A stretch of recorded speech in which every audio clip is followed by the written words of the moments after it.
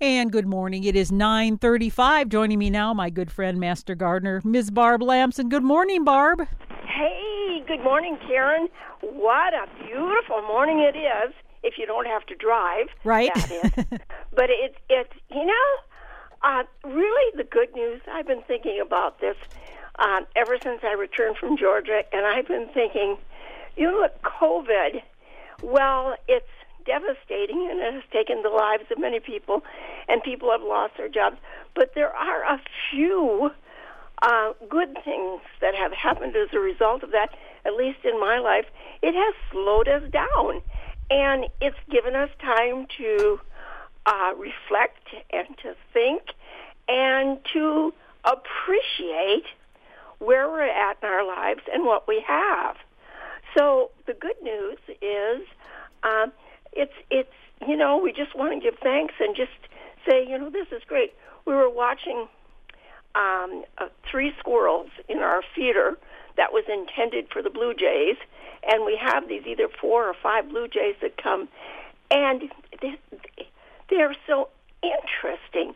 Do you know the blue jays, when they take one of these peanuts that's in the shell, they don't sit there and eat it. They fly just a little ways away from that, and they bury it in the snow. And then the squirrels, who are so clever and have such a great sense of smell, they go behind them and dig them out. Oh, jeez. Isn't that interesting, the way nature does that? Well, so you're telling me that the poor blue jays aren't getting their food then? They aren't. And if they would just not be so greedy, if they would just sit on a branch and eat it, they would be much better off than saving it for later. Because in our yard, with the squirrels, that as clever as they are, they come behind them. And, squirrels have this amazing sense of smell, and that's how they find things that they bury. So, the blue jays are losing out. Well, I have a cat that does a weird thing. We have wet cat food or even dry cat food. She'll go to the food bowl and she'll take a chunk out, and then she'll walk somewhere else in the house and set it down and eat it there. I guess I don't know if it's an instinctual animal thing to try and protect it, but she doesn't leave it there. She actually eats it there. So maybe there's something that animals just do, I guess. Okay, so the 2 Shih Tzus that my daughter has, yes, Bella, the little girl, they both have their bowls, and the food is put in there. Bella has to take hers out of the bowl. Okay. And bring it someplace and sit by herself and eat. Okay, that's my cat. So I guess maybe it's something they do. Maybe they don't want to be social with their food, I guess. Yeah, it's very, very interesting. Or maybe this need, I'm going to protect it. Yes. Now, sometimes it must depend on how hungry she is.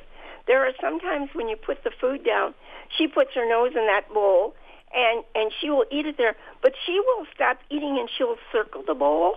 She'll circle and go on the other side and take a look around, and then she'll go have a few more bites and then circle again.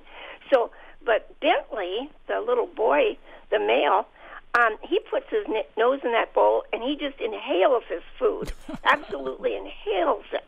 So, interesting. Hey, you know what? When I've been doing this relaxing and thinking and writing at home and reading and doing things, yesterday I had the urge on such a nasty day to be baking, and I took out a cookbook, and I had a favorite family recipe for a coffee cake, and I thought, oh gosh, this I don't have exactly the fruit that this calls for, but I went down to my freezer, and I found I have raspberries, I have strawberries in there, I have yesterberries, and I made this absolutely great coffee cake with these raspberries. And I thought, isn't it amazing how simple it is for some of these fruits and things to grow them here and to store them for future use. And what a great feeling that is in the middle of the winter when it's cold and you're expecting a storm, to know that you are stocked up with We're food. Just like the Blue Jays. Yeah, we are. We are, exactly. So this is a good time to do things like that. It's also a good time. I placed my first seed order yesterday. This is much ahead of schedule for me. Okay. Normally, I procrastinate and wait and see if there's more seed catalogs and run around to the stores and see what they're offering. But Barb, you can't do that because a lot of times they'll run out of the seed. They run out of stock of things. So I've learned that if there's something you really, really want, you should do it early. But do you know I kind of made a big mistake in doing that, I just realized? Okay, well, let's talk about that. Yeah, so they're in the Burpee Seed catalog. They had these really great looking spaghetti squash. They're called Hasta La Pasta, and I showed you them, and they're really a bright orange and just beautiful. One of the fruits of the spaghetti squash is enough to feed a family, so and they're smaller plants, so they don't take as much space, which of course is a good thing for me with not as much space. But they were $6.95 for a package of 25 seeds, and I thought, well, I'm going to order them. And then when I looked, they were out of stock, and I was so disappointed. So I put up, you can put in, email me if this comes back in stock. And lo and behold, it did. And I said, I better order right now. So I did. Well, this past weekend, my husband and I went to a big box store. And, of course, I had to go to the seed section because they have a lot of seeds out now. And they had this it was from Burpees. They were same company, except they said 40% off. And I thought, oh, well, I wonder if they have these. I'm sure they don't because I was convinced that they were rare and only in the catalog. Well, guess what? They had plenty of Hasta La Pasta seeds.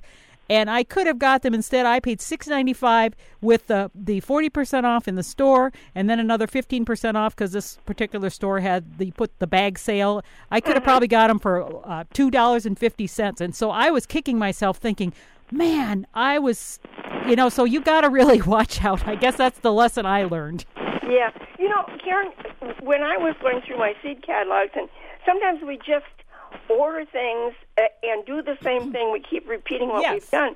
And one of the things I like onions, I like leeks, I like shallots, that whole family, because those things will store really well for me. The leeks not as long, but I'm still using onions from those 200 that I raised this summer. And so I found in one of my seed catalogs seeds for shallots. And, we both said, my gosh, they are so expensive when you buy the bulbs and you plant them in the spring. Well, here there were these shallots, and they're an heirloom variety, and sometimes they were called banana shallot because they're a little bit longer than those short ones that we normally think of, but they're great for storage, and they say that they're most preferred by gourmet cooks. And right away I thought of Jeff, and I thought, well, now here's something Karen and I can share, because I have to order 100 seeds of these. And so if you would like, I will share those with you, and I will start the shallot seeds for you. And then when it's appropriate to put them out, I'll get them to you, and then Jeff can be the gourmet cook.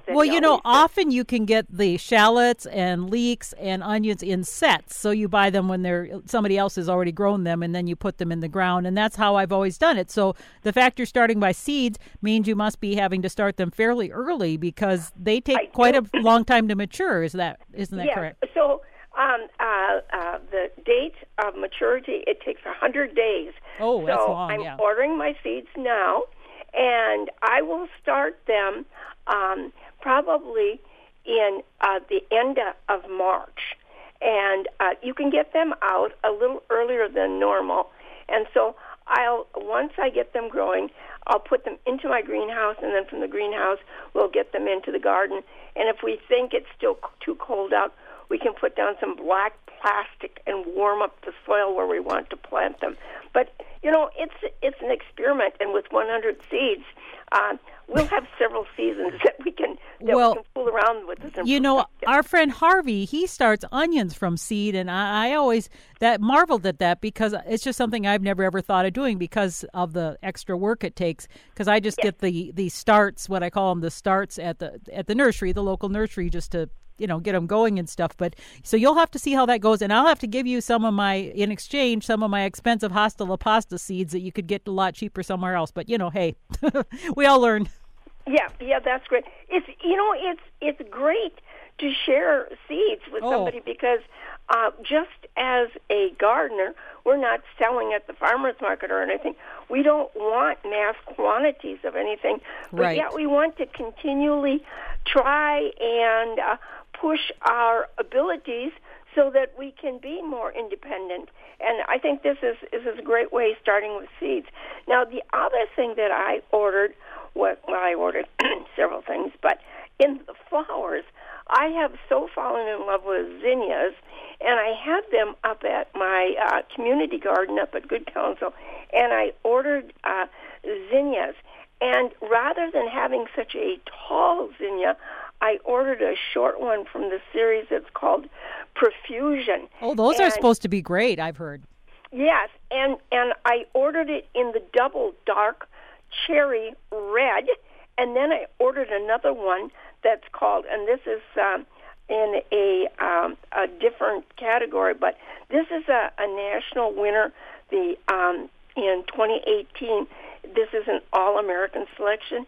And, we love these All-American selections so much because every state in the union participates in the trials.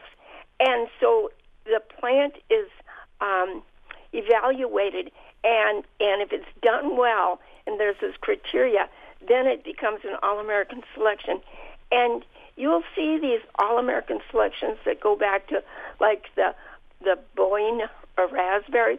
That goes back to 1922. Ooh. And that is the number one raspberry that's purchased in this country today. So once you order something that's an All-American selection, you can be pretty sure that it's been evaluated for disease, its resistance to, in this case, the zinnia, its resistance to powdery mildew, how it stands up to the winds, how it stands up to the drought, and all of those kinds of things. So I thought this Queenie Lime Orange Zinnia. Oh, I have planted that. I like that. Did you? Okay, and you did like that one? Yeah, I did. Okay. It's got the oranges and a little green in it, and then there's one called, I think it's the red lime one that's got a little more reddish in it, and then there's one that's got more of the greenies, green tones in it. So it's kind of an interesting zinnia. But zinnias are great for pollinators too. Yes, exactly. So 4-inch blooms, and what I liked about this one, the very center of it is like a bright orange button that sits in there. It's so much darker than the rest of the plant. And then as the petals come out, they get a little lighter, and a little lighter. It's really a nice thing. And I can imagine doing those in flower bouquets to give to my friends. Yeah, great for cutting. Zinnias are great for cutting, and in fact, the more you cut the flowers, the more they'll keep producing. So that's why I really like them, and they're easy to grow as well. I have tried starting them inside, Barb, to get ahead of the game, but I usually find what happens is they get kind of gangly because really they're easy to grow and quick to sprout. So the ones I have started inside and planted outside as transplants, they actually, I think, take so long to actually adapt and catch up to the seeds that it's better just to put them in the ground when it's warm. Yeah, there are some things like that you get to know after a while. Right. It's not worth trying to start them yourself inside. They just don't make that transition as well. So you disturb them, I suppose, and then it sets them back for a while. But the thing I like about zinnias, too, they have a nice stem on them. So they're easy to arrange in bouquets, and they hold that head because they get this nice pincushion-like head on them, and they stay upright. They don't get floppy on you. Have you ever tried the Baneri Giants? That's a classic, too, of the zinnias. They're very, very large. They're tall. I have done those and taken those to the fair and gotten awards on them because they produce such lovely, lovely flowers in many different colors. So they're Baneri Giants, and the flowers are 4 to 5 inches across, and they are just gorgeous. That's another one I'd recommend if you are able to have fairly tall, because they get 3 or 4 feet tall. So yeah. I have never seen a zinnia that was that tall until my daughter planted them in a flower bed that I started last March at her house, and they got 3 to 4 feet tall. They were just absolutely amazing.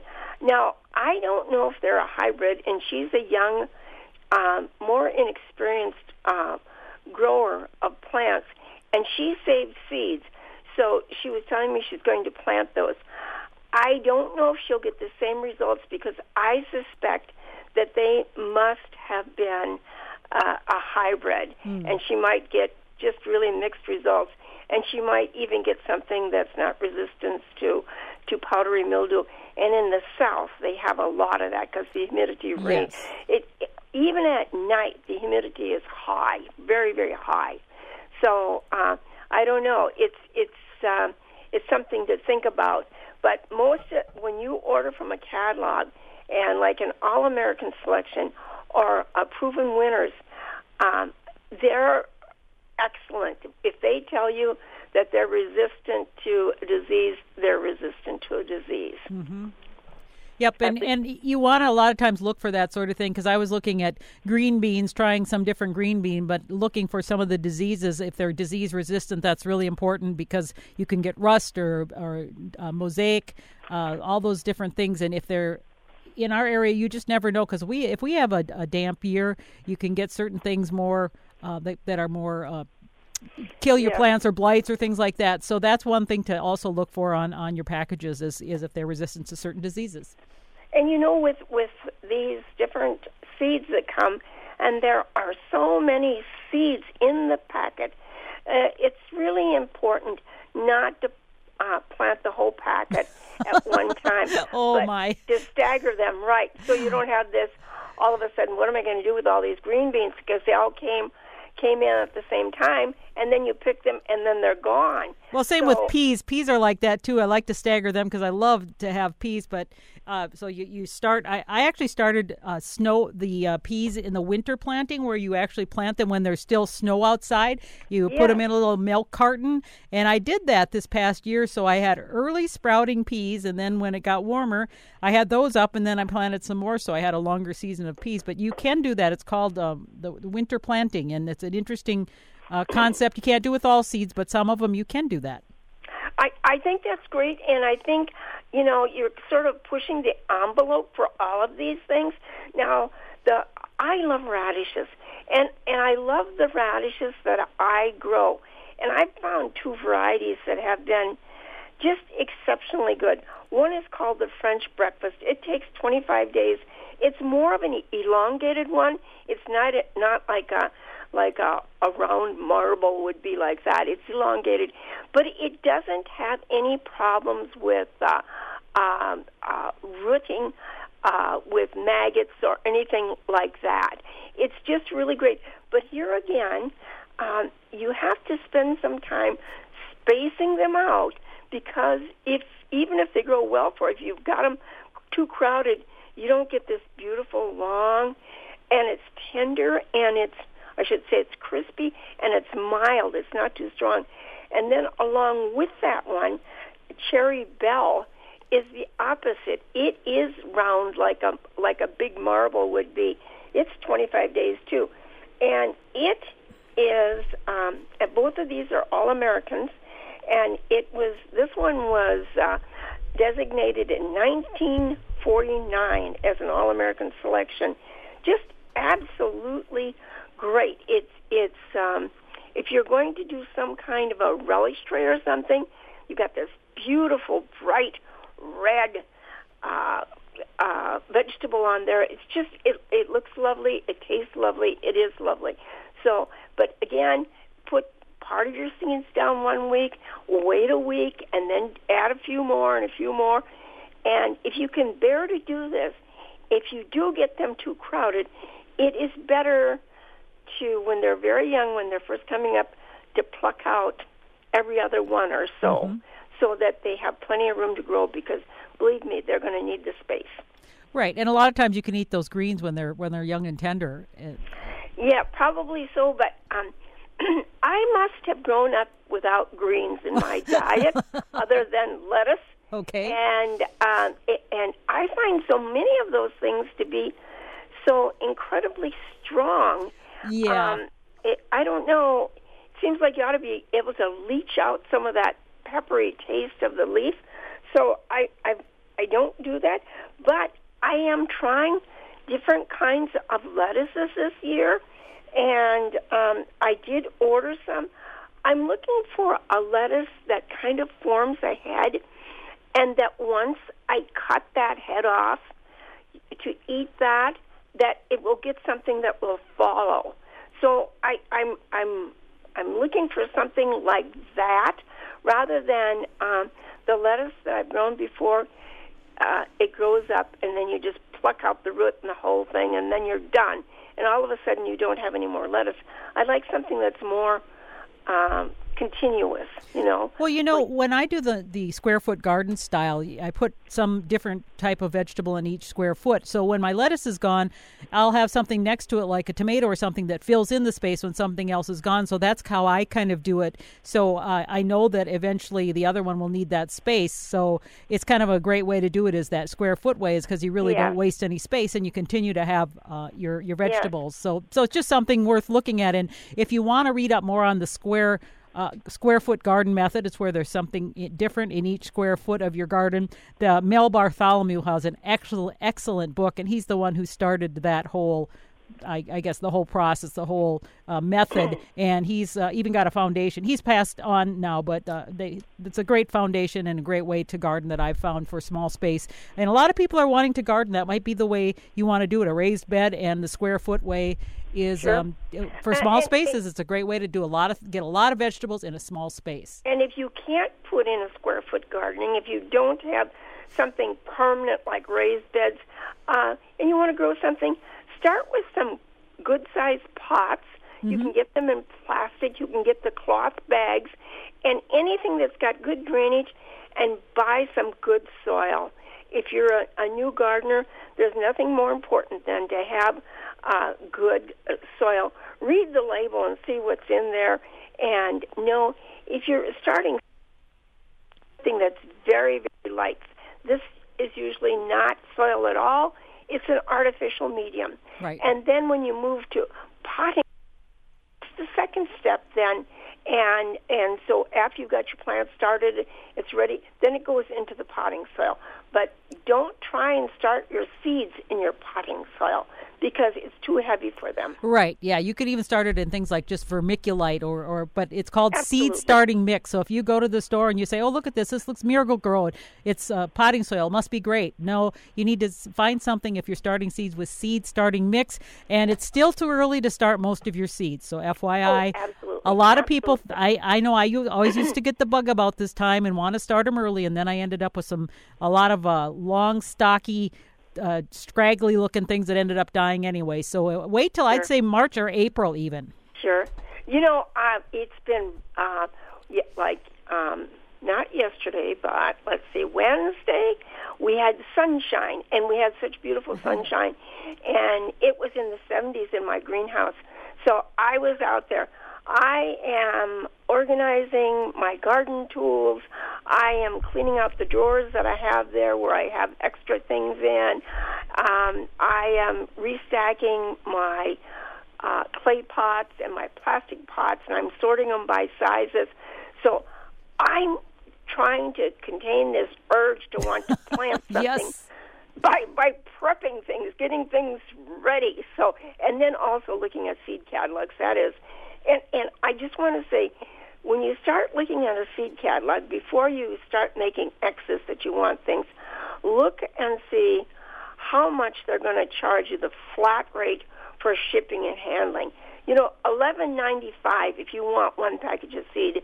That's ridiculous, yeah. Yeah, that is absolutely ridiculous. Well, I don't care how much you love it, not going to do it. Well, Barb, I put my order in with Harvey, and I think you do too, where he orders the seed, and if you order so many, you get less per packet, and then it's like a flat fee for shipping. So that's how we do it, and he buys a bunch for himself, his granddaughters, and me, and whoever else, and then that way we save a lot of money that way, and it's yeah. But that's the thing, yeah. You really gotta look at the cost benefit to cost ratio.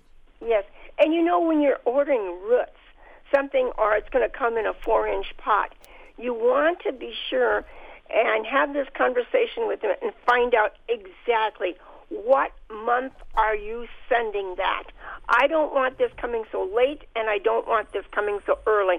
Tell me when I can expect to get this, and then I'm going to hold you to that date, because it's not good to have something that comes bare root, comes too early, and is maybe breaking dormancy. That's not good. That sets it back too. It should come, and it should be dormant, and it should go right into your garden that's been prepared for you, and that the soil is warm enough for it. Absolutely. Say, Barb, we are out of time, but I know that you got some more time to sit down and look at those catalogs and dream like I've been doing. That's what we're going to do. Thank you for joining me, and we'll be back again with you next week. Thank you, Karen, and thanks to all of our listeners, too. We really enjoy knowing that they're out there. Thank you, Barb. Take care. Yeah, bye-bye. Yep, bye-bye. It is 1 minute past 10, and you are listening to A Minnesota Morning on the Maverick at KMSU Radio 89.7 FM in Mankato and KMSK 91.3 FM in Austin.